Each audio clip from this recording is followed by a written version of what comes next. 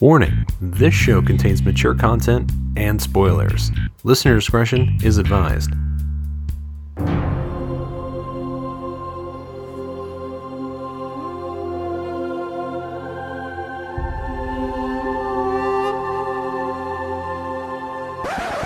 You are listening to Raid Chat, your podcast for news, like cheap Chinese knockoff Savage Bloods or something. I know girls in this guild that don't transmog as much as you. class tips, Yay, because that mastery is tasty. All us brown classes the same, Banyu? Yeah. boss strategies, It's quite delightful. It's not too bad. Should be very simple. Explosion Oh no, balls. not shooting balls. Friggin' reflecting prism spreads like AIDS. and everything else you care about in World of Warcraft. I was like, does that make you a scruffy turd herder? Fooling around. Stop. What? He's not summoning anybody but me. Can we get a Jeeves and then go pee? 5, 4, 3, 2, 1. Hi, and welcome to this episode of Raid Chat. My name is Brent. I'm your host, and with me today, I have the duo, the men of Pink Brotherhood. Yeah, that's it. First up, we have Marcus Danny like a Rose Perez. What's happening? Hey, what's going on, guys? Same shit, different day. And then next up, we have the man who likes his sausage whole. Tim, what's up? What up? All right. So, yeah, it's been great. It's welcome back to the thing, guys. You ready for another? You do this again and again? Yeah. You ready? Oh, yeah. I don't believe you. I feel like your enthusiasm is at an all-time low, and I find that offensive because I personally put very little work into doing this, and you two do the same. So that's that. I'm kidding. We do lots of work by playing WoW way more than we should and abandoning our personal lives and personal hygiene to the effect of knowledge for the greater good. I think none of that made sense, but I said it anyway. So what has everybody been up to this week? Marcus, why don't you go first? What have you been doing since the last time we talked? A lot of the same. I went into LFR just for shits and giggles. I just wanted to see what the whole situation was. You know, you do have the chance for that gear to proc up higher than 835. 835, it's awful, I know. But, you know, LFR wasn't too bad. It was a snooze fest. Yes, interesting thing about LFR, though, is we were kind of discussing this in Raid about how the difficulties feel different this time around. It used to be that normal had the same mechanics as heroic most times. I would say 95% of the time or 90% of the time. But something like things just didn't hurt. Or the numbers were lower than heroic. This time, heroic has, normal doesn't have all the mechanics of heroic. Typically, there's one mechanic missing. And LFR has all the mechanics of normal, but with much lower numbers to it. So it's really kind of awkward. It feels like, because LFR, yes, it's a snooze fest because you can completely ignore shit like people are prone to do in LFR and still kill the boss, but at the same time, it is a little less forgiving than, say, Hellfire LFR was, or even Highmaul LFR, for that matter, or... Yep, I mean, that's probably as far back as I'd go on that, because... Remember, towards the end of MOP, people were wiping to Shah of Fear in a LFR. So, not Shah of Fear. Oh, yeah. Nourish. My God. Oh, yeah, shit. LFR. What's the first boss? MOP was horrible. What's the first boss? Immersus, that's it. People were wiping to that in LFR. But anyway, there are mechanics that need to be executed by at least a small portion of the group in order to complete those encounters. In LFR, it is 835. It does have a chance to proc up to heaven, but I didn't see any of that until I got my chest from the class hall quest. I can think that procced 850, but I already had an 850 with better stats, so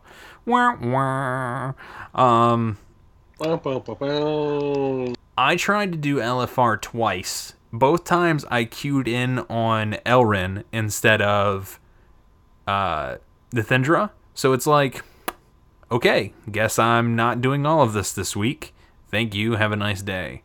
What about you, Tim? What have you been up to this week since the last time we talked? I have not tried. I haven't tried LFR yet. I probably will this weekend because, I mean, it's easy gear and it can proc high. But I've been doing the Mythic Pluses with guildmates because doing that with pugs is an exercise in frustration from everything I've read. But those are pretty cool. I got some pretty good gear out of that too, and got gear out of my class hall chest. You get that out of after you've run a Mythic Plus on Tuesday. Yes. I haven't actually had a chance to do any Mythic Pluses this week. I need to. I'm hoping I can do some tomorrow afternoon. I'll probably put something on our guild page, trying to get some people to show up for that. So at least get a couple so I can get some stuff from that chest at the end. My wild time has been divided up into smaller chunks this week. I have been off this week, but I was only able to play like in bulk periods of time Monday and Tuesday, and that didn't really help me with Mythic Pluses really, because I spent a lot of Tuesday trying to farm fucking gold to get so I could buy my potions and flasks and shit. We'll talk more about how that's ridiculous later. Oh yeah, scam. And but I have done a lot of things this week in WoW. Surprisingly, like I've done LFR. I haven't done any Mythic Pluses, but I did do a couple Mythics. I did. Me and Banyu did an rated arena together, so we could get that one chest for the week, and it did not. You brutalized them. Well, yeah, we did brutalize them. Well, I would say, like, I don't know if we're the best PvPers. I don't think I'm the best PvPer. Marcus is pretty good. I'll give him that. Like, he's better than I am. But I do, like, I was really able to play with the PvP system this week. I did a couple battlegrounds. I did a couple arena skirmishes for the weekly quest where you got to get 10 of them. I only did like 4 of them, but I won 2 of them, so 50% in a skirmish I think is pretty good, at least where I'm at. And I have to say I really dig the new PvP system, because I didn't feel like when I was stepping in there that I was going to be behind the guys that have been playing for, that was farming battlegrounds and stuff last week. It really kind of puts you at a skill level basis. Like, you can get gear advantage, but it's much less staggering than previously, because it used to be like you had a fresh tune that you were trying to get into PvP, and if you're coming in even a third of the way through the season or a fourth of the way through season, you're going to spend the first 25 to 50% of the battlegrounds and arenas you're in just getting your face chopped off. Like, that was the way it was until you got enough honor from losing or being in winning battleground groups to, get you a decent amount of gear so that you could not die immediately. And that didn't feel this way this time. And I think Marcus can attest to this. The arena, the other guy, I don't know what level they were at, and we only did the one rated, but it felt a lot closer and a lot less, like, explodey, I guess is the best word, than previously, because it used to be you go into a 2v2 arena, it was, somebody's dead in 5 seconds. This didn't feel that way. It kind of felt like, it was a little more back and forth. We did crush them, because, that happens when... that just happens because, hey. But how did you feel about it, Marcus? It was nice. I was kind of surprised by the fact that your artifact weapon basically gets turned off for any kind of PvP, and you have to rely on all your PvP talents. So when we ran out there, I hit Ashes to Ashes, or Wake of Ashes, sorry, and I didn't get the Holy Power. I'm like, what the fuck? Why didn't I get my 5 Holy Power? What's going on here? And I was kind of stuck on that before I could even do anything. Yeah, and you still get your artifact, like your primary ability from your artifact, but some of the other talents and skills in there are turned off. Like, I think basically the rest of the traits are kind of turned off aside from the stats. I didn't really look too into. I was just going in and wrecking as much face as I could, as fast as I could, because that's how warriors play unless you're playing Prot. And I can say that kind of felt consistent through all the other matches I played. The battleground I played, the battlegrounds are different because the mechanics in the battleground can kind of snowball one team over the other. So that's a little different. But all the skirmishes I played felt really close. Like there wasn't a whole lot of, one person wrecking the other. Obviously, if it's a 3v3 and one person goes down, then the other two are going to go down pretty quick because you just get ganged up on. But like unlike previously where the first, like that initial burst felt like it went on very quickly, like it was boom, boom, boom, done. This felt more along the lines of I was having to use all my abilities and really pay attention to what was going on for longer periods of time. So I don't know, it felt better. Yeah, once I got over not having my holy power, I was kind of like, all right, so we can kind of get rid of these guys. They didn't really do a whole lot of damage. I forget their class, but they didn't really do a whole lot of damage to us. I don't remember us being close. It was a dead. Windwalker and a Death Knight. I don't know what spec the Death Knight was, but there were two melee. Have you been through the sewers yet? I've done a little bit of the sewers. It's kind of fun. I haven't touched the sewers. I went down there long enough to do the quests you get down there for your, is it class hall or profession? For one of those. I think it's profession because it's where you start the Obliterum Forge stuff. And I didn't spend a whole lot of time down there. I was in and out to get my shit, and I left. I might do a little more PvP this time because, like I said, I didn't feel... I mean, it is early in the season, so we'll see how it progresses. But since there is virtually no difference in PvP gear and PvE gear now, except for where you get it from, I think I might do more. I think that's, might be. I don't know. The other thing I want to talk about that I did this week was my wife's been getting back into playing. She hasn't played seriously since... I think she raided a little in Siege of Orgrimmar and maybe a little bit at the beginning of MoP. But that's, I think she raided through most of Cataclysm as well. With the exception of, I can't remember what was, but I think it was most of Cataclysm. But she was really big into raiding through ICC and Ulduar and Trial and all that stuff. But she's been getting back to playing. I don't know what her end goal is, but she wanted, we were going to quest and level together.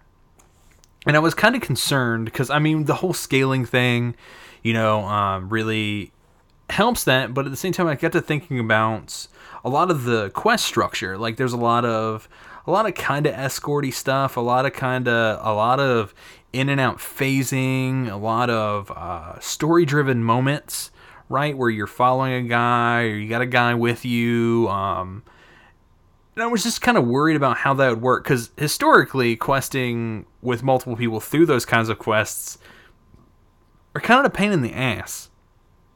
Especially if you got a guy that's trying to do a thing, like you got to use like an NPC to cleanse these things. You have to do it again and again for each character. But they did something really cool. I don't know if this has been around before then, because I haven't really quested with anybody until now.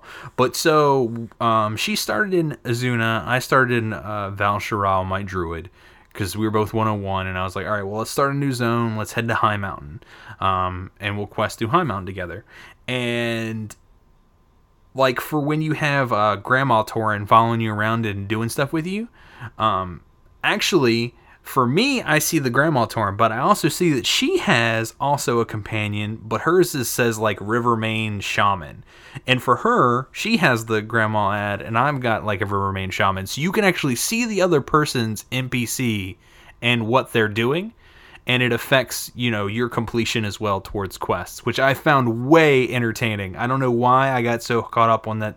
They really made a lot of these story-driven quests work for multiple people doing them in a party together, which was an utter delight. Like I was really surprised. I really went into it thinking, boy, this is gonna be almost not worth it. Because if we have to do a lot of these quests twice, I was really fucking concerned, guys.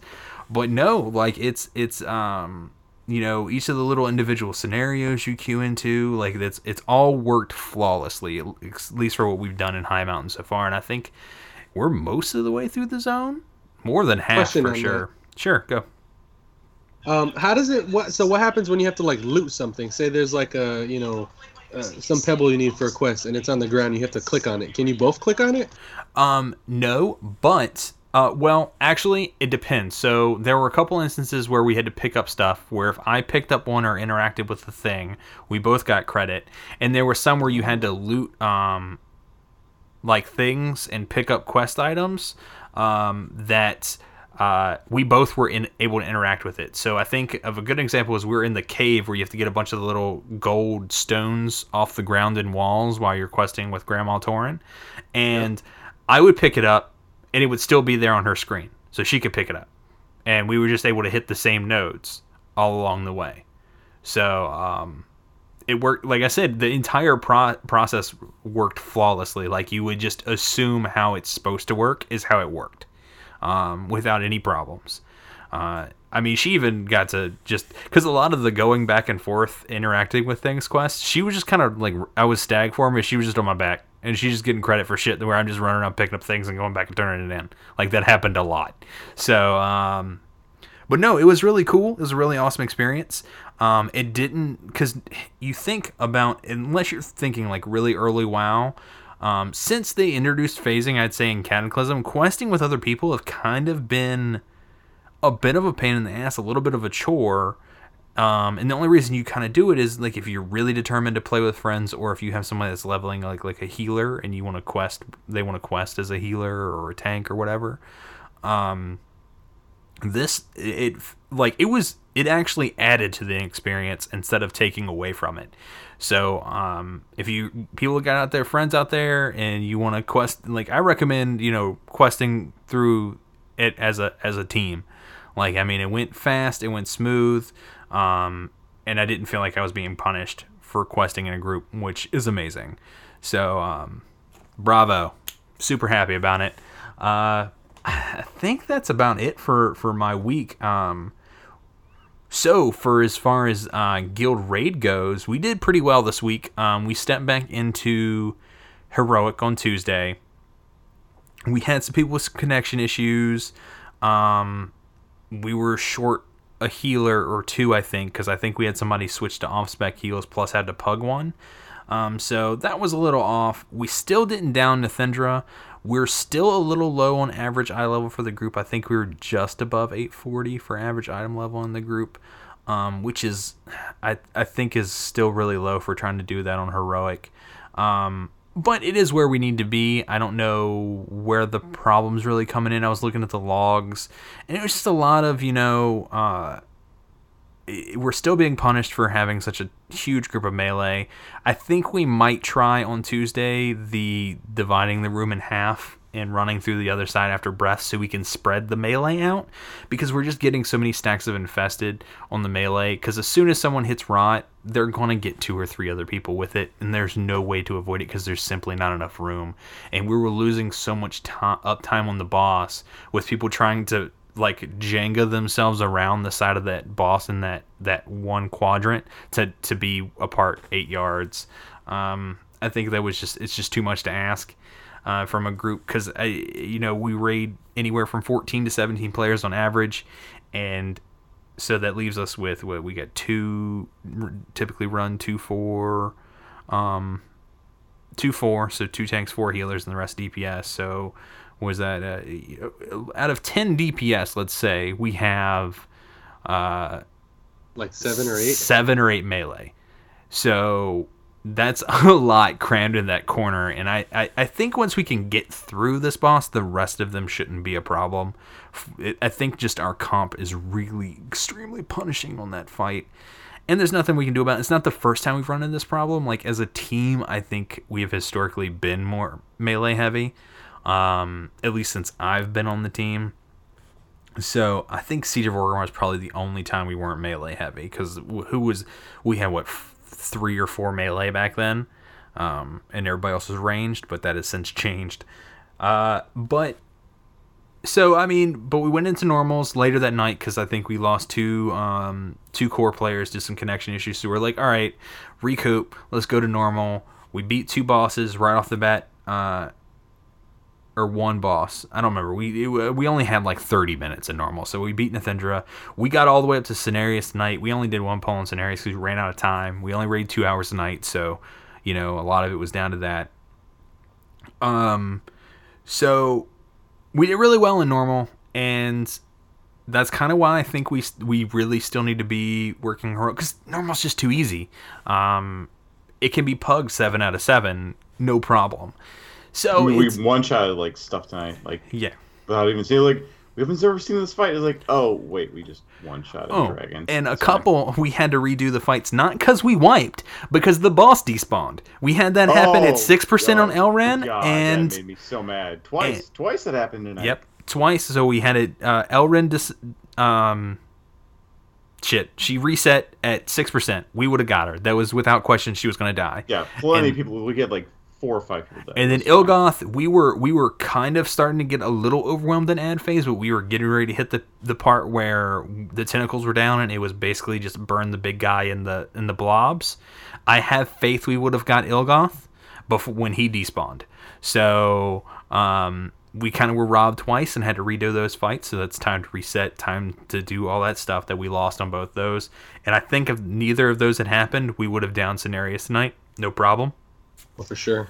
So, plus we had Foe Marcus for a little while. His brother was subbing for me until he got home, and that's like, that was like a 50% DPS loss for one character. So it is what it is. Mechanics.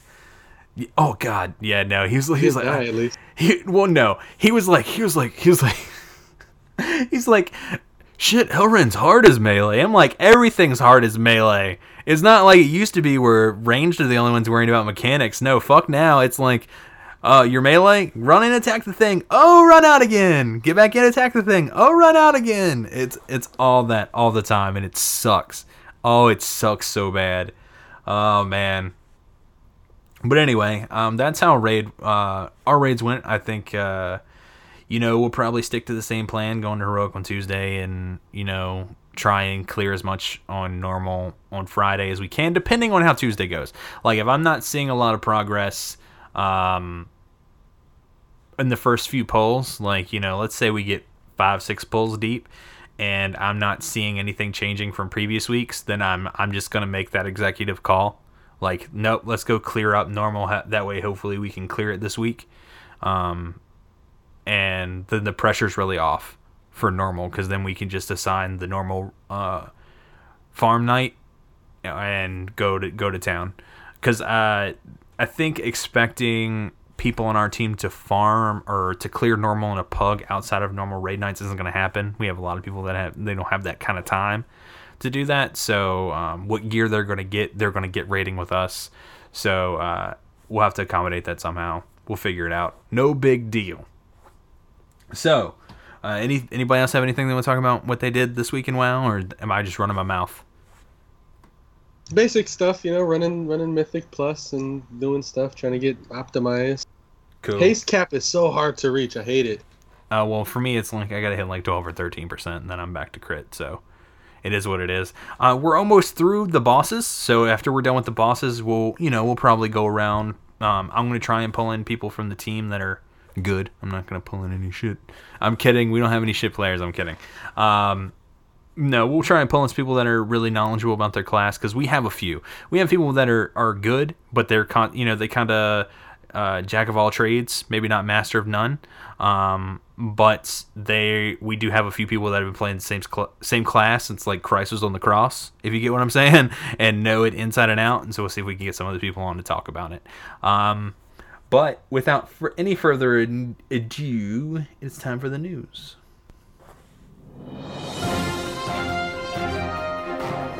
Great news, everyone! The slime is flowing again! News is brought to you by, do you like classic console RPGs like Breath of Fire, Suikoden, and Final Fantasy? Well, be sure to check out The RPG Show, where myself and Nick talk about those very things. You can check us out on iTunes or at therpgshow.com. All right, so you guys got some news for me. Tim, what's the first thing you got here? So they're slowly finding out more about how to get these secret appearances, right? Is that what you got for me? Tell me a little bit about that. Yeah, people are starting to really find the hidden artifact transmogs. Most of them are coming up now because you need to get level 5 in artifact knowledge. So that is obviously gated by time. which is why people are starting to find them now, because people who they hit 110 the first weekend of the expansion, they're hitting artifact knowledge. So there's various tasks you have to run for each one. I know the Prot Warrior one that I'm trying to do is very random. You have to read the history of your artifact weapon in Skyhold, okay, and find out, like some Vicrul King found a scale of Neltharion and got fucked up. Him and his party got fucked up in there. And then you go to the vault of Neltharion where you probably run in High Mountain. Like, I think you have to, actually. You have to do that part. And it's in there somewhere. But you have to have this random ass hearing of a roar in the distance trigger. And the only way to do that is to constantly log in and out, and then eventually it will be sitting there in a pile of gold. Okay. And I know that's how you get the Prot one. A lot of the other ones, they've been starting to find them, but that is the reason why they've been taking so long, is people need to hit level 5 artifact knowledge. And it's gated to that. People have been trying to, they saw in beta, oh, you just do this, and it's well, it's not really there. That's why, because it took almost a month for people to get that high to find, to hit the proper artifact knowledge. Okay, yeah. I think Fury there's 2 items in 2 separate dungeons, and then there's a follow-up quest. I haven't looked too into it. I know the information showed up for it last week. I think I saw when I was following that kind of stuff. Like I said, I haven't really jumped full hog into it yet. But no, I know the Thunder Fury appearance for Outlaws showed up. Again, that's 2 drops out of a thing with a follow-up quest. It looks like a lot of them are rare drops from dungeon bosses, plus 1 or 2 follow-up quests. Which is cool. You kind of want a lot of them to kind of be along the same lines, or else people get all, well, why is it so much harder to do X than Y? I get that. But I do like the class identity of, the reason behind you do it one way or the other. So, again, yes and no. How about, have you looked any more into your secret appearances, Marcus? Well, from what I've gathered, I kind of have about the same information. I'm not sure if the artifact knowledge even goes up to level 12. People have been saying it caps off at 7, but I just know that I have the longest quest chain and it's fucked. But I do have the coolest alternate skin, so I guess that makes sense. Well, all right. Ret Paladins are like AIDS right now. They're everywhere. Because they're oh yeah. Artifact weapons. First thing they show on the screen, fucking Ashbringer, and everybody dusted off their paladin. That's just what happened. And so the alternate skin is, of course, corrupted Ashbringer. So, it's just they can't give it to you that easy, man. Can't give it to you that easy. So, I mean, that's where it's at. So Mythics opened up this week. And our correspondent in the field for the progress on that is Marcus. So how did the race to world first go? Because it's already done. We're not talking about it anymore. So why don't you tell us what happened? So it turns out this Russian guild named Exorcist, they achieved world first Emerald Nightmare on the day, September 27th. They did it in 18 hours of straight progression. That's pretty crazy. I couldn't see myself playing a game for that long.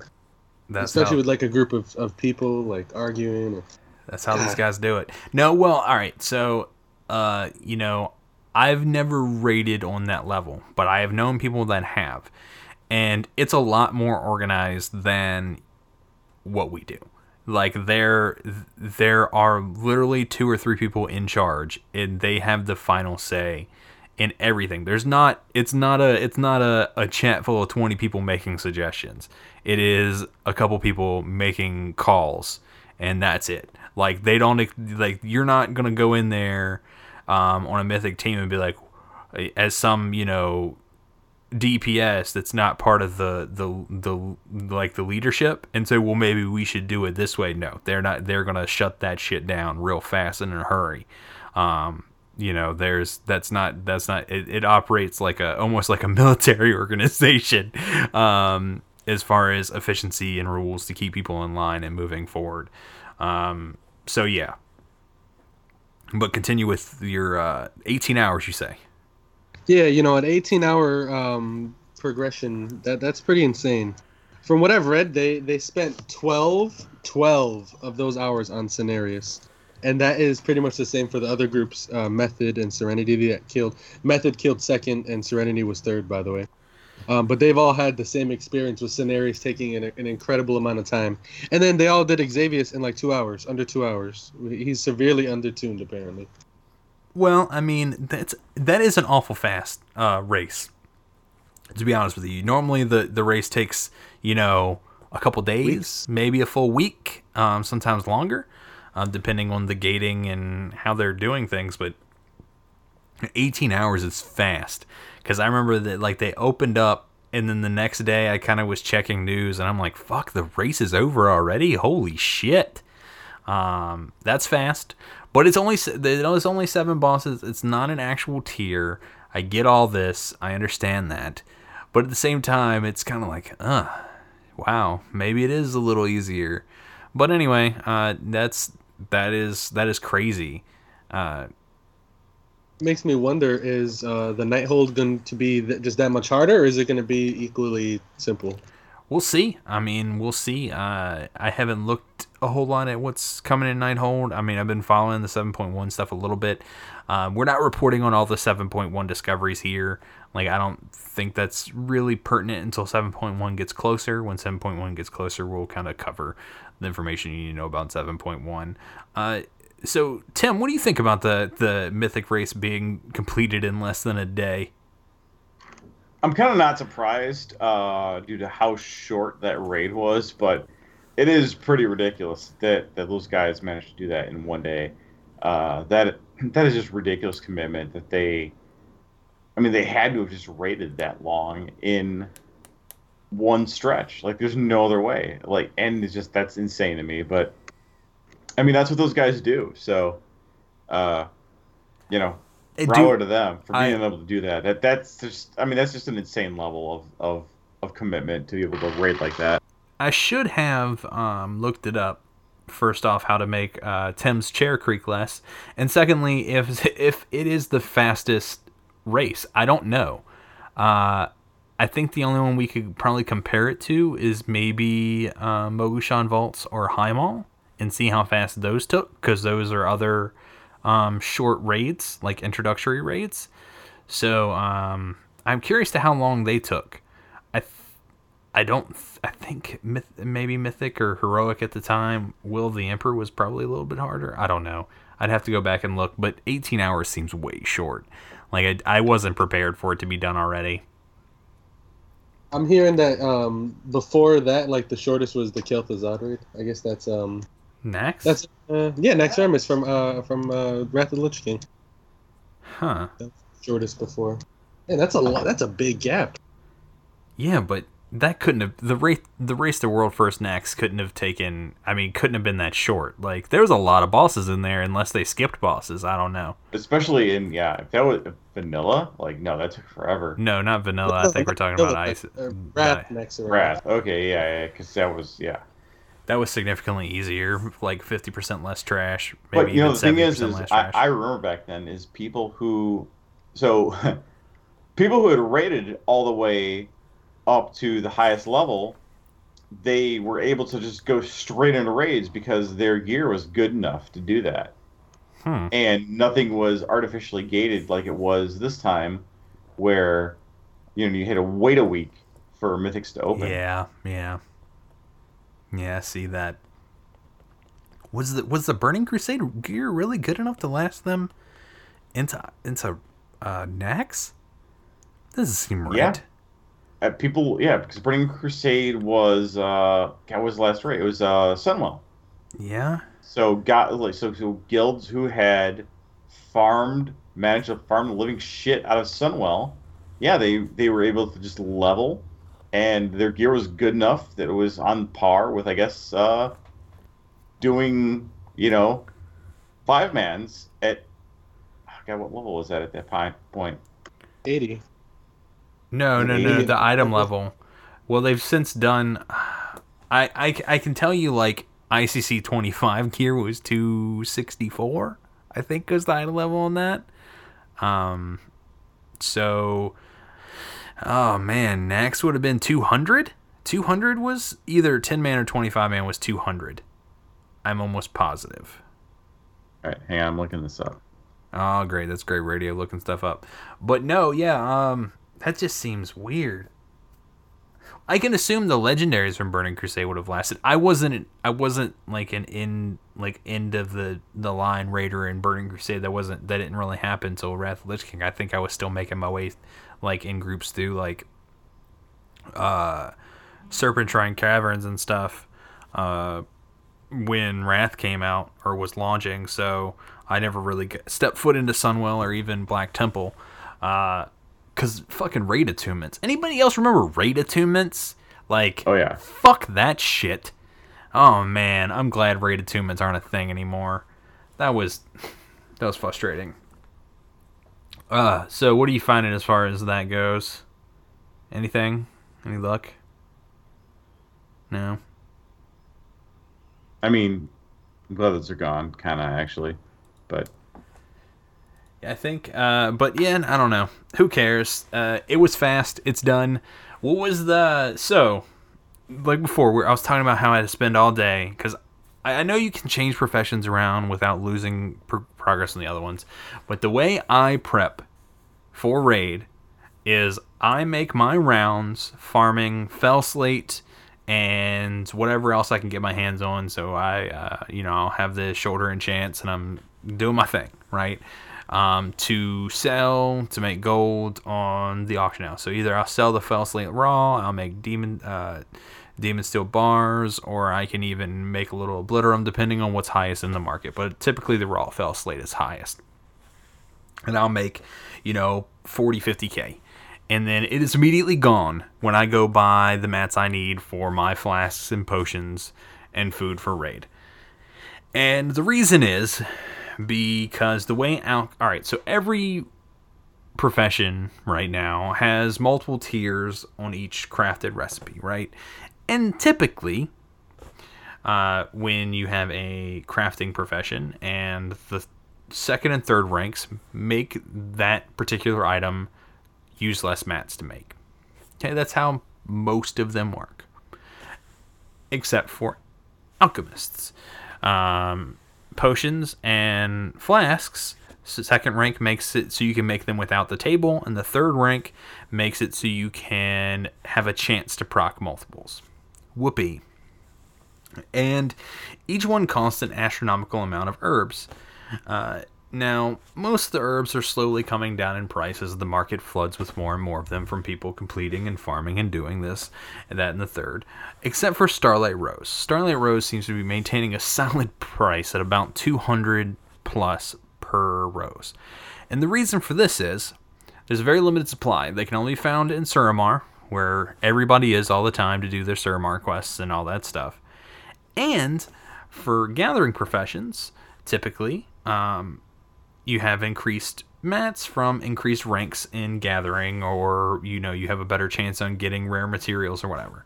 But for Starlight Rose, up until rank 3, you don't even have a 100% likelihood to get a Starlight Rose when you pick a node.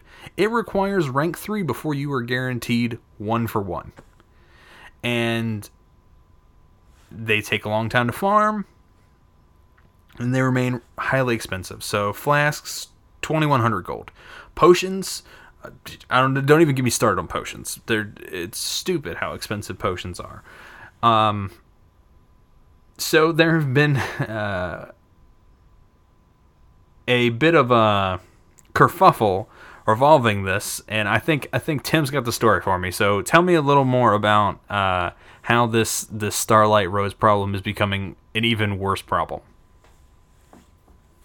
So obviously everybody knows that people need potions and flasks for raiding, and whenever that happens, people they're gonna switch professions to get that whatever is most expensive. Well, the other problem that happens is people who have they basically, they're hacking the game. People are, number one, they're botting. Okay, so that happens already. Like they bot and they run around from node to node and farm them up. Okay, so like that already happens in previous expansions, and yes, you obviously will get banned for that eventually. But what is really killing it versus real players, people are fly hacking. This is a thing. You obviously cannot fly yet in this expansion, and people have found a way to trick the game into whatever level you're on, and they get on a flying mount and they trick the game into thinking you're flying. So they are not only botting, but they're flying from node to node. Obviously, just they blow away an actual player who is trying to just run on a ground mount. So that has been a real problem. I have not seen one personally out in the world, but I have seen a ton of screenshots of people flying, quote unquote flying, even though they're not really flying, they're hacking, just kind of jerkily moving through the sky on a flying mount as they're botting, and they're making just astronomical amounts of money a day on Starlight Rose because everybody needs it for raiding. And Blizzard, I know they usually ban people in waves, but holy shit, there's been a lot of calls like they need to ban the living shit out of people like right now. No joke. Like they need to ban people right now and end this. And I think that the harder something is to farm, the higher likelihood that it'll get botted or hacked into, right? Because WoW players have grown up, most of us, with the game, right? So just consider how long it's been out and how old you were when you started playing it, especially for some of us long-term players. We've been playing it a long time. And shit, I just realized I have achievements obtained in 2009. Like, that fucking gave me pause for a minute. And, like, achievements were a Wrath of the Lich King thing. So, it's fine. I mean, come on. Just, can you imagine? Can you imagine World of Warcraft without achievements? 12 years ago. Think of World of Warcraft without achievements. Like, that is a hard thing for me to even remember, is World of Warcraft pre-achievement. Like, that's weird. Anyway, so it speaks to the difficulty of obtaining this material, that it's getting so heavily botted. There are people that are multi-boxing. Multi-boxing is against terms of service, and I have less problems with that because they're basically tagging the own mob that they got, the own node that they got to together. That I have less of a problem with because you're really not stealing anything from anybody else by using an unfair advantage. Botting and this fly hacking is giving people a distinct advantage because they don't actually have to be a keyboard, and they're able to fly node to node, which is a big advantage over everyone else that's on the ground trying to farm these things the legitimate way. And so the other thing that I can think of mostly in recent memory, as far as spawned a ton of botting and initial ban waves, was Seafood Magnifique. So the best feast that everybody needed a ton of, that required a ton of mats, was the seafood banquet. And fishing fucking sucks in World of Warcraft. Nobody likes to fish. So we saw the spawn of all these fish bots. Like I remember a time when everybody had some sort of fish bot. Like, you were done for the day, you would go, like, people like that I knew, never me, but tons of people like I knew would head down to somewhere, set up a fish bot, and fucking leave for an hour, come back, turn it off, so they thought they wouldn't get caught for botting, and be done for the day. And I think that will be a continuing reoccurring problem when things require too much time or too difficult to get. So I don't know, like, I feel like the Starlight Rose thing is the problem in general.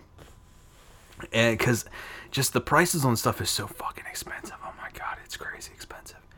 Oh man, like I spend, 2-3 hours farming to make my money legitimately, only just to wash it all the way on sometimes even half a week's worth of flasks and potions. All tonight I was just using Dranic Strength potions because I just didn't have the time to farm out more mats to sell for more potions. I had flasks, but damn, son, damn. And the bonding is a real problem. I suspect we'll see something on it soon, relatively soon, because I think that was mostly like that's been a shitstorm on Reddit for maybe the past 2 days, maybe day. So that's, I hopefully we'll see something on it by the end of the weekend. I would expect, but don't quote me on that. But I think that's it for news. Anybody have anything else to add about the botting problem?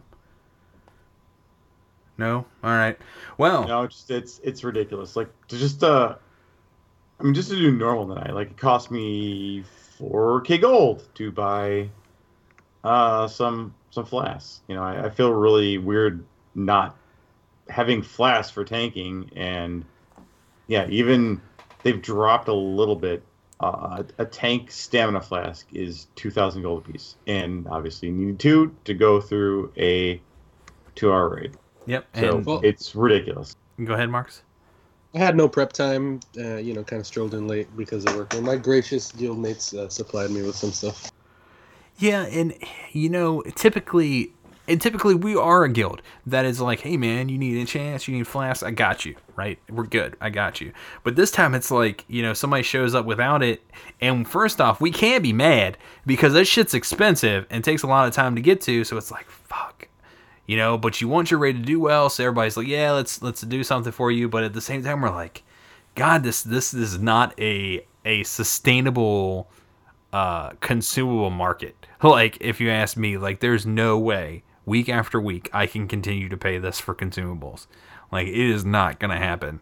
Because I've never been one that's entirely flush with gold. Like, I think my highest peak for gold, I was really close to gold cap in Cataclysm, and that's because there was it wasn't necessarily, there was a period of time where you could prospect obsidian ore for gems, and the cut gems would vendor more than the uncut gems, okay?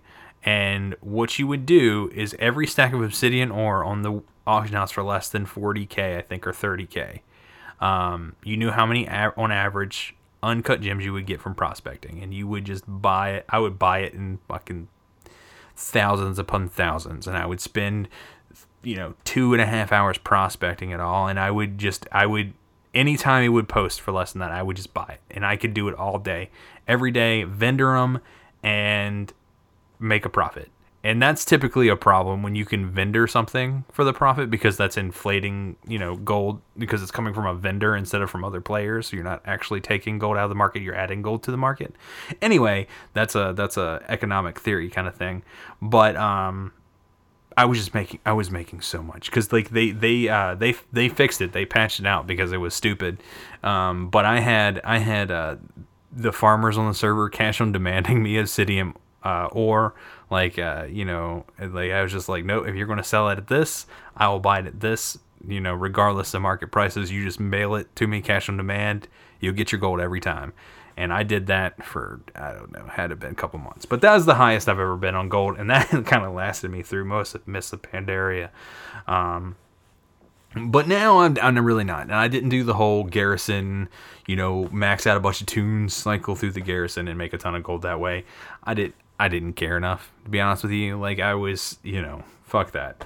I hated being in my garrison all the time. I really did. I didn't even visit my mine. Like, I stopped visiting the mine in the little herbing section maybe 2 months into Warlords. I was like, nah, done. Don't care. So that's what it is. So if we got nothing else for news, we can go into shit you need to know. Sit down. Shut up. Time for shit you need to know. Shit You Need to Know is brought to you by Oh No One this week. If you have a guild recruitment, a short one, that you would like read here on the show, please send us an email to podcast@therpgshow.com. Just put raid chat right there in the title. Thank you. All right. So, for today's Shit You Need to Know, we'll be covering yet another raid encounter. We're almost done with these. For Ursoc.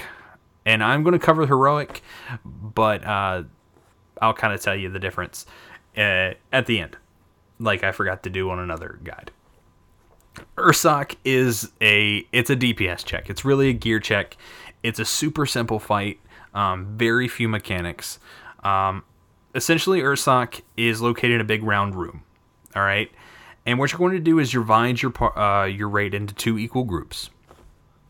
And tanks, you're going to tank him around the outside edge of the room. And he's really only got 4 mechanics you have to worry about. Okay, so there are 2 different debuffs he puts on the tanks, and all you really have to do, without me going over which each ability does, as soon as the other tank gets a debuff, you taunt, and then as soon as you get a debuff, the other tank will taunt. That's all you do. Super easy, and keep kiting him around the room. Because what's going to happen is he's going to use his primary, really the only mechanic the entire raid needs to worry about is his charge, or momentum, or whatever it's called. I think it's called momentum. And he will randomly pick a member of the raid and charge them. And it's going to do more damage to him the closer they are, so you want to run away to as far away as you can to minimize that damage. But the main mechanic is everyone he runs through is going to get a debuff, increasing the damage they take from the next one by a lot. And the reason you need him to run through people is because it's kind of going to reduce the damage that the person at the end of the line takes. So let's say I get it, I run away, and it gets hit. I need it to get hit by as many people as possible to reduce the damage I'm going to take so it doesn't kill me. Okay? And each person that it gets run through is going to get a debuff that makes them take more damage next time around.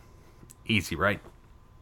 The way you handle this mechanic is, like I said before, you're going to divide your raid group into 2 separate groups.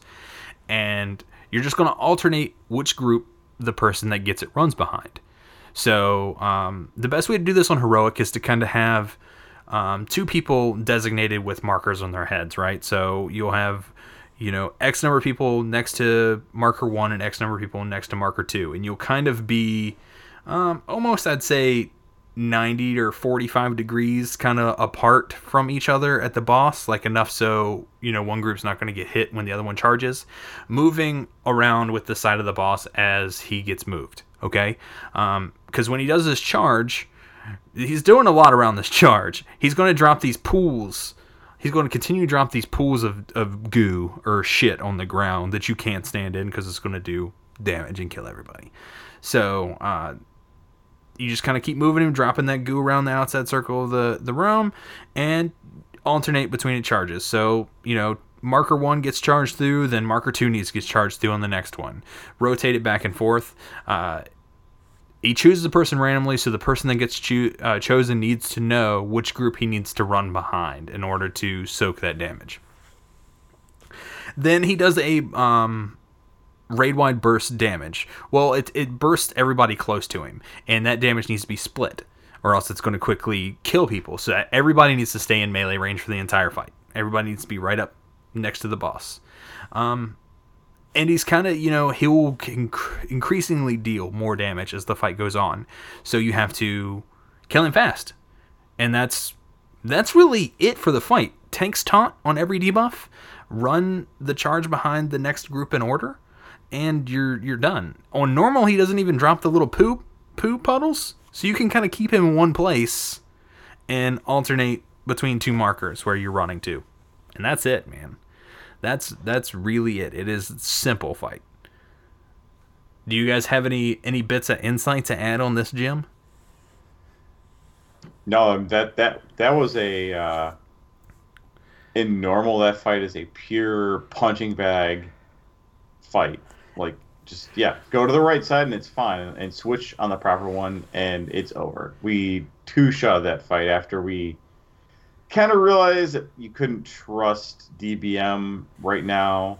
Well, I think when he had the debuff. But other than that, it's fine. I think there was a bit of a miscommunication on the taunt cycle, I think, is what ended up being the problem there. But we got it. Like, we kind of poked him and saw what happened the first time, and we got him no problem. Second one. It's super easy. Even on Heroic, when he's dropping the poo puddles as he's going around the side of the room, it's super manageable.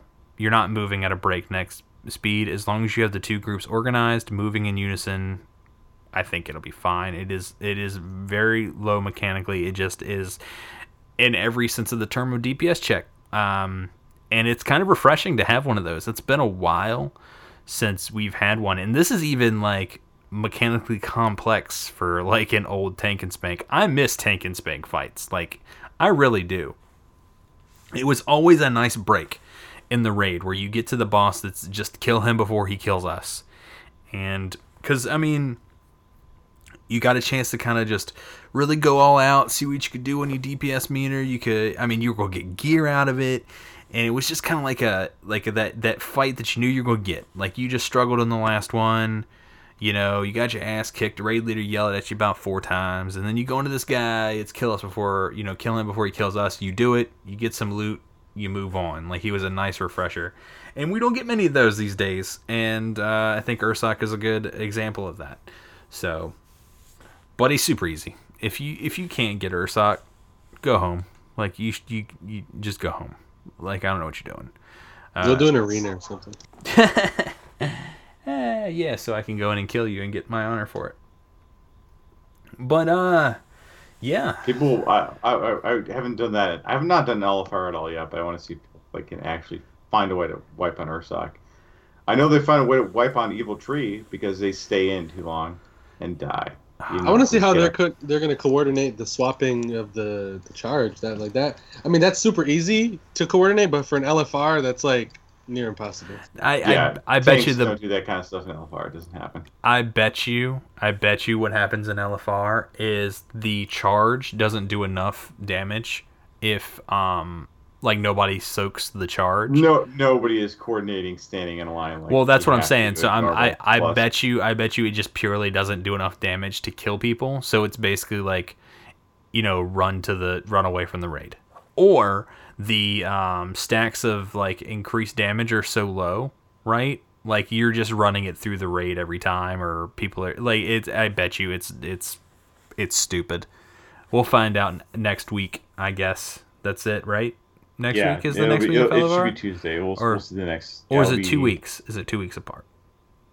Is it? I don't know. We did this. We did this story, guys. What is happening to us? It might be 2 weeks. I think they're splitting up. Yeah, like the LFR raids are 2 weeks apart because, just would take 2. Yeah. Yeah, it's 2 weeks. It'd be over too fast. We don't get it till October 11th is when we get the Wing 2 of Emerald Nightmare. Uma's gonna be sad. I was telling her, right, I think it might be 2 weeks, and she's like, it'd be next week. Nobody's paying attention to me because I'm the one in charge. So next week, let's see, would be, what's the first wing? I don't even know. I haven't done it. It's Nithindra, Elrin, and Il'gynoth. Okay, so the next one's got to be Dragons, Ursoc, and Cenarius, and then I bet you the last and then the last one is Xavius by himself, probably. Just Xavius by himself. Wow. So what I already guessed, unless they make it 2 bosses and have it Ursoc and the Dragons, and then Cenarius and Ursoc, but I doubt it. I bet you it'll be 3-3 and then 1 boss, because that's what they did for Heimal, isn't it? Yeah, it was 3-3 and 1. Right? Or was it 3-3-3 and 1? I don't remember how many bosses was in Heimal. Imperator was by himself. There you go. That's all I need to know. Imperator was by himself. It was, because it was like Kargath, Butcher, Brackenspore, and then Tectus, the Twin Guards, and then the Mage guy. Yep, that's how it went. Yeah.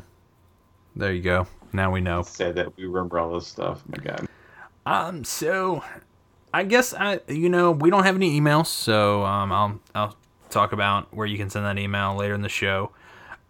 We want to, but I want to put a call out there for people listening. I do want to know some of your favorite and least favorite experiences thus far in Legion. So if anybody sends those in for next time, we'll kind of talk about them.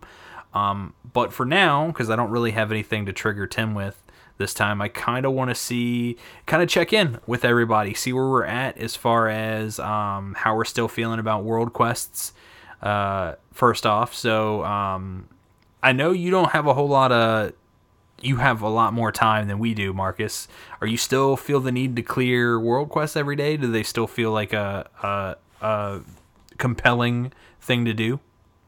Now that the only ones I'm working on the Nightfallen rep because that's a huge, that's like the rep chain that you need to get completed. So I'm clearing those. But as far as the other zones, I'm only going for like gear upgrades, artifact power, and order resources. If it's not an upgrade, it's not a resource or artifact power, I'm not bothering. Are we seeing that many gear upgrades pop up in the World Quest anymore? Because I feel like mine really stopped at like 330. Like they stopped scaling with me once they got to like 830, 835 sometimes. But I don't see a reward over 825 anymore. I've seen a couple at they do, 835, but they can proc. You always got to consider the Warforge and Titanforge procs. Those are always a thing. Yeah, no, I'm with you. I'm with you on that.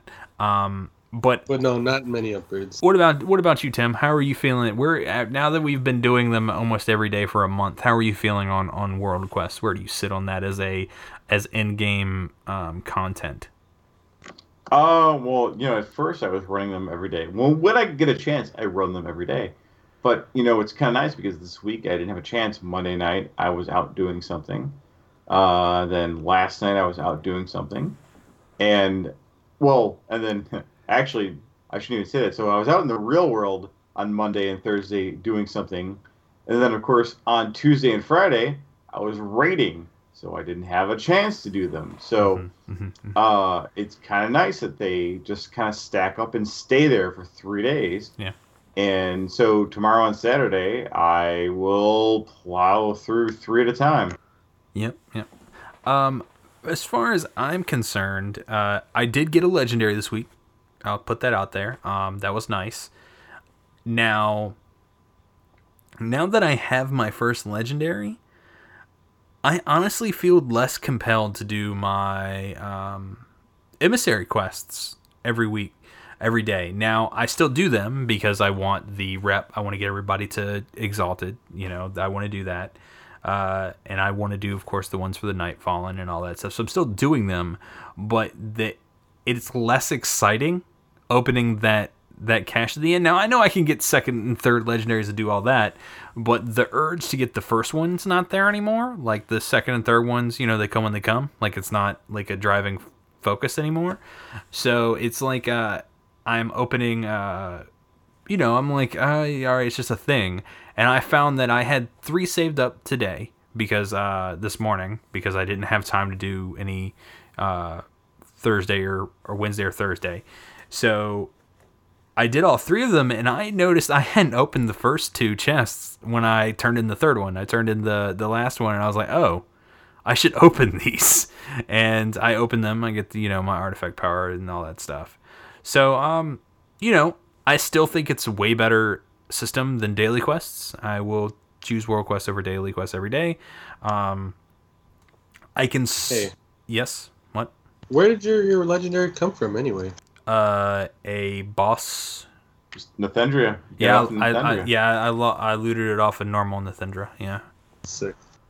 So, I didn't even realize, I was watching this, the rain of things happening for everyone else. I'm like, all right, what is people getting? Are any people getting anything good? Are we getting Titanforge? And then everybody's like, congrats, Jared, congrats. I'm like, oh shit, nice. I was like, hey, all right. So, yeah, but I can tell, already where the grind is going to start to set in, because, they tout all these different world quests, but spoiler alert, all the world quests are quests that you do while leveling. Just you go do them again. Yes, they are. So, they tout all these different world quests, and I've probably done a handful of them at least, 8 or 9 times already. So I can really feel it starting to set in. Who knows where we'll be in 6, 7, 8 months on World Quest. Hopefully they'll have added more, or we have a new questing zone in a year's time. Who knows? And who knows where? Because I really think that, because like I said, I'm at 850 item level now, and I would say in probably about 20 item levels, those world quests have really stopped scaling. Like, I still see the occasional 835 one, right? I still see that. And yes, they have the chance to proc. But, when you first hit 110, it was exciting because every new piece of gear you get, you'd go check the world quest again because they could now be rewarding something higher because it's scaling with you. And I find it really disappointing that they've stopped scaling with me. Like, I'm fine that they, baseline might be 10 or 15 item levels lower than what I'm at, right? So, but I think I should be seeing a lot more 840s and 835s than 820s and 825s. Like, because even if I do win the lottery, I have to win that roll every time for 5 item levels to get it to somewhere I'm at. And the further distance I am from that 825, the less likelihood, and I don't think it's really worth my time. But if each of them were worth, 830, 835, or 840, I would do them every time they popped. And I don't think that's a bad thing to continue give players gear from these world quests. I really don't. See, go for it. The only problem I can see with that is that you're basically putting it at mythic level, and then what do you need to do mythics for? If it can proc as high as mythics can too. All right, that's the only thing I can see. Because they can already roll that high. All right, that's whatever. Right. Now, if you are the kind of person that is going to do mythics and raid and all that stuff, then you're going to do them anyway. There is no point. So at no point you're going to tell me, Marcus, that if you can go do a world quest, there's only 2 of them up that are going to give you 840 pieces. The rest of them are lower. But let's say they're going that high, you're going to get, you can go do those, have a chance for them to roll or get something, that you won't turn around and then again go do mythic dungeons and mythic plus dungeons for loot as well. You're just going to stop doing that. That's if there's only 2 of them, but from what I can get, you wanted like all of them to be like. No, I just think more of them should be like. Now I don't even go through on the Legion app and see what gear is up.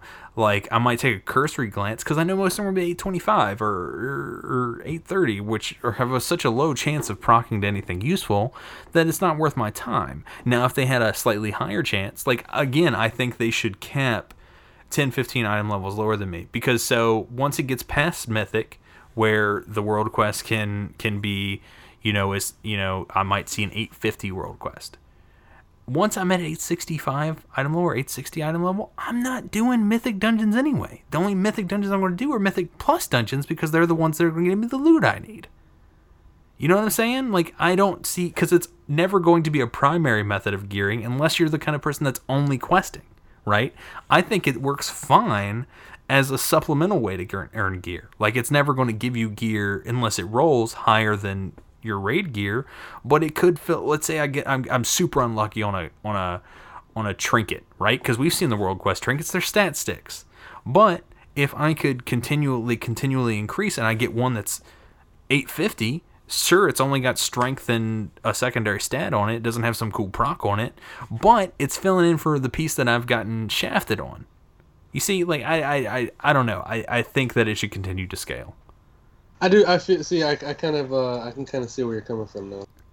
Because then it works as yet an additional catch-up mechanic for somebody that's. Because I mean, as far as catch-up mechanics go, you already got to worry about a ton of shit, and they're already saying that anything can roll to be as great as anything. You always have that small chance to do it. Well, why not? Why not make these world quests a bit of a stopgap? Keep them relevant. Keep giving me stuff. I think. It is what it is. What do you think, Tim? Yeah, there is a real problem. Like, so I think World Quest stop at 840, maybe. No, not even 840. Lower than that. I've seen 835 like the highest. Maybe 835. I think I've heard 840, but they stop. Those are dungeon quests, though. Yeah, they can keep procking, obviously, but Yeah, once you start getting some raid gear and some mythic gear and some mythic plus gear, the motivation to go do the world quests that have gear rewards is like, like I guess, like if it's easy, I'll go do it. But like even though it can proc, it's like, okay, well, it's 20 item levels lower than the shit I already have. Like I have to really win the lottery on this for it to even be useful. Yeah, and I mean, what happened? Because I used to see a ton of dungeon quests for great gear. I haven't seen those. It looks like those capped as well. I don't think there's anything wrong with a world quest popping to do a mythic dungeon at mythic difficulty for an 840, 850, or even 860 piece if your item level is high enough for it to scale that high. I really don't see a problem with that. I think. And one of the things that I will rant about tonight is somebody spoiled it. Like I already knew it was going to happen. Was I did a class health quest for killing the evil tree in Emerald Nightmare, and it was like some ridiculous like item level for my followers. I do it. We kill him on normal, and what do I get? I get a chest that has LFR loot. I'm like, okay, that was awesome. The mission I did 835. I replaced that like a week ago, and it cost 1,000 order resources to send that mission too. It was ridiculous. I mean, I got a reroll token, I guess, out of that. But yeah. And well, I think that is I think that was okay. Like that seemed slightly predictable because the follower quest was 830 item level. You're getting 835 out of the LFR. I bet as our followers' item levels increase to at least 5 below, whatever the thing is, we'll get it. Raid quests to do for higher loot. I think the problem was that it wasn't telegraphed well enough what the reward for that quest was. I think they should definitely telegraph more what you're going to get, especially with Order Hall resources being as valuable as they are in the current state of the game. I'm with you that was... I mean, mine procced 850. Already had 850 with better stats, whatever. So, I mean, I'm still enjoying that things are proccing higher. And with this attitude that they're giving... I just think that with this, they should really, go whole hog with it. If you can get stuff from everywhere, don't let it be as good as the raid stuff. I mean, if you really want to cap it, then say right now with, the highest you're going to get out of a heroic raid is 865. So cap world quest at 850, right? Cap it at 850 until the next raid comes out, and then you cap it at the normal eye level for that raid, if that's really what you want to do, with the exception of rolls. But I think it should be capped that high. That's just a personal thing. I could be wrong. Email us. Let us know what you think. Anybody have anything else to add?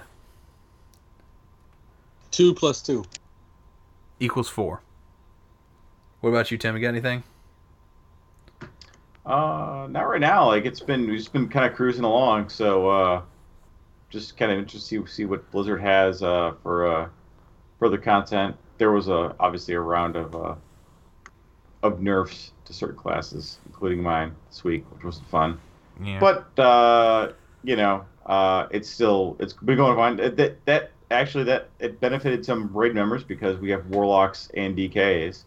Yep, so that was kind of nice. They did do their first round of class balance, and it is like I said that they're going to do that in waves. So don't expect a ton of hot fixes. They did kind of step back on a lot of, like, they had a bunch of nerfs coming in for Demon Hunters. They kind of stepped back on that. I don't know why. There was probably some backlash from the brand new Demon Hunter community, but who knows. All right, well, if that's all we got, I'm gonna pull up the beautiful, beautiful ska music and wrap this shit up.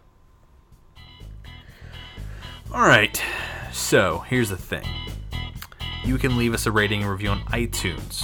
Each one counts, and we love you for it. Now, I didn't check for any new ones this week. Didn't have time. Sorry. If you left one since the last time, I'll check. I will read it on the show next time. You can visit our home on the web at therpgshow.com. Go to the Raid Chat link. All of our episodes are there. You can send us a email at podcast@therpgshow.com. Put Raid Chat in the header until I can get the new email set up for the show. Twitter, the RPG Podcast. That's mostly for the other show, but you're welcome to contact me there as well. Yeah, there's forums and stuff with the website. There's all kinds of cool stuff. Just go there. We love you for it. I love you. Dirty way. Until next time, say goodbye, everybody. Goodbye. Peace.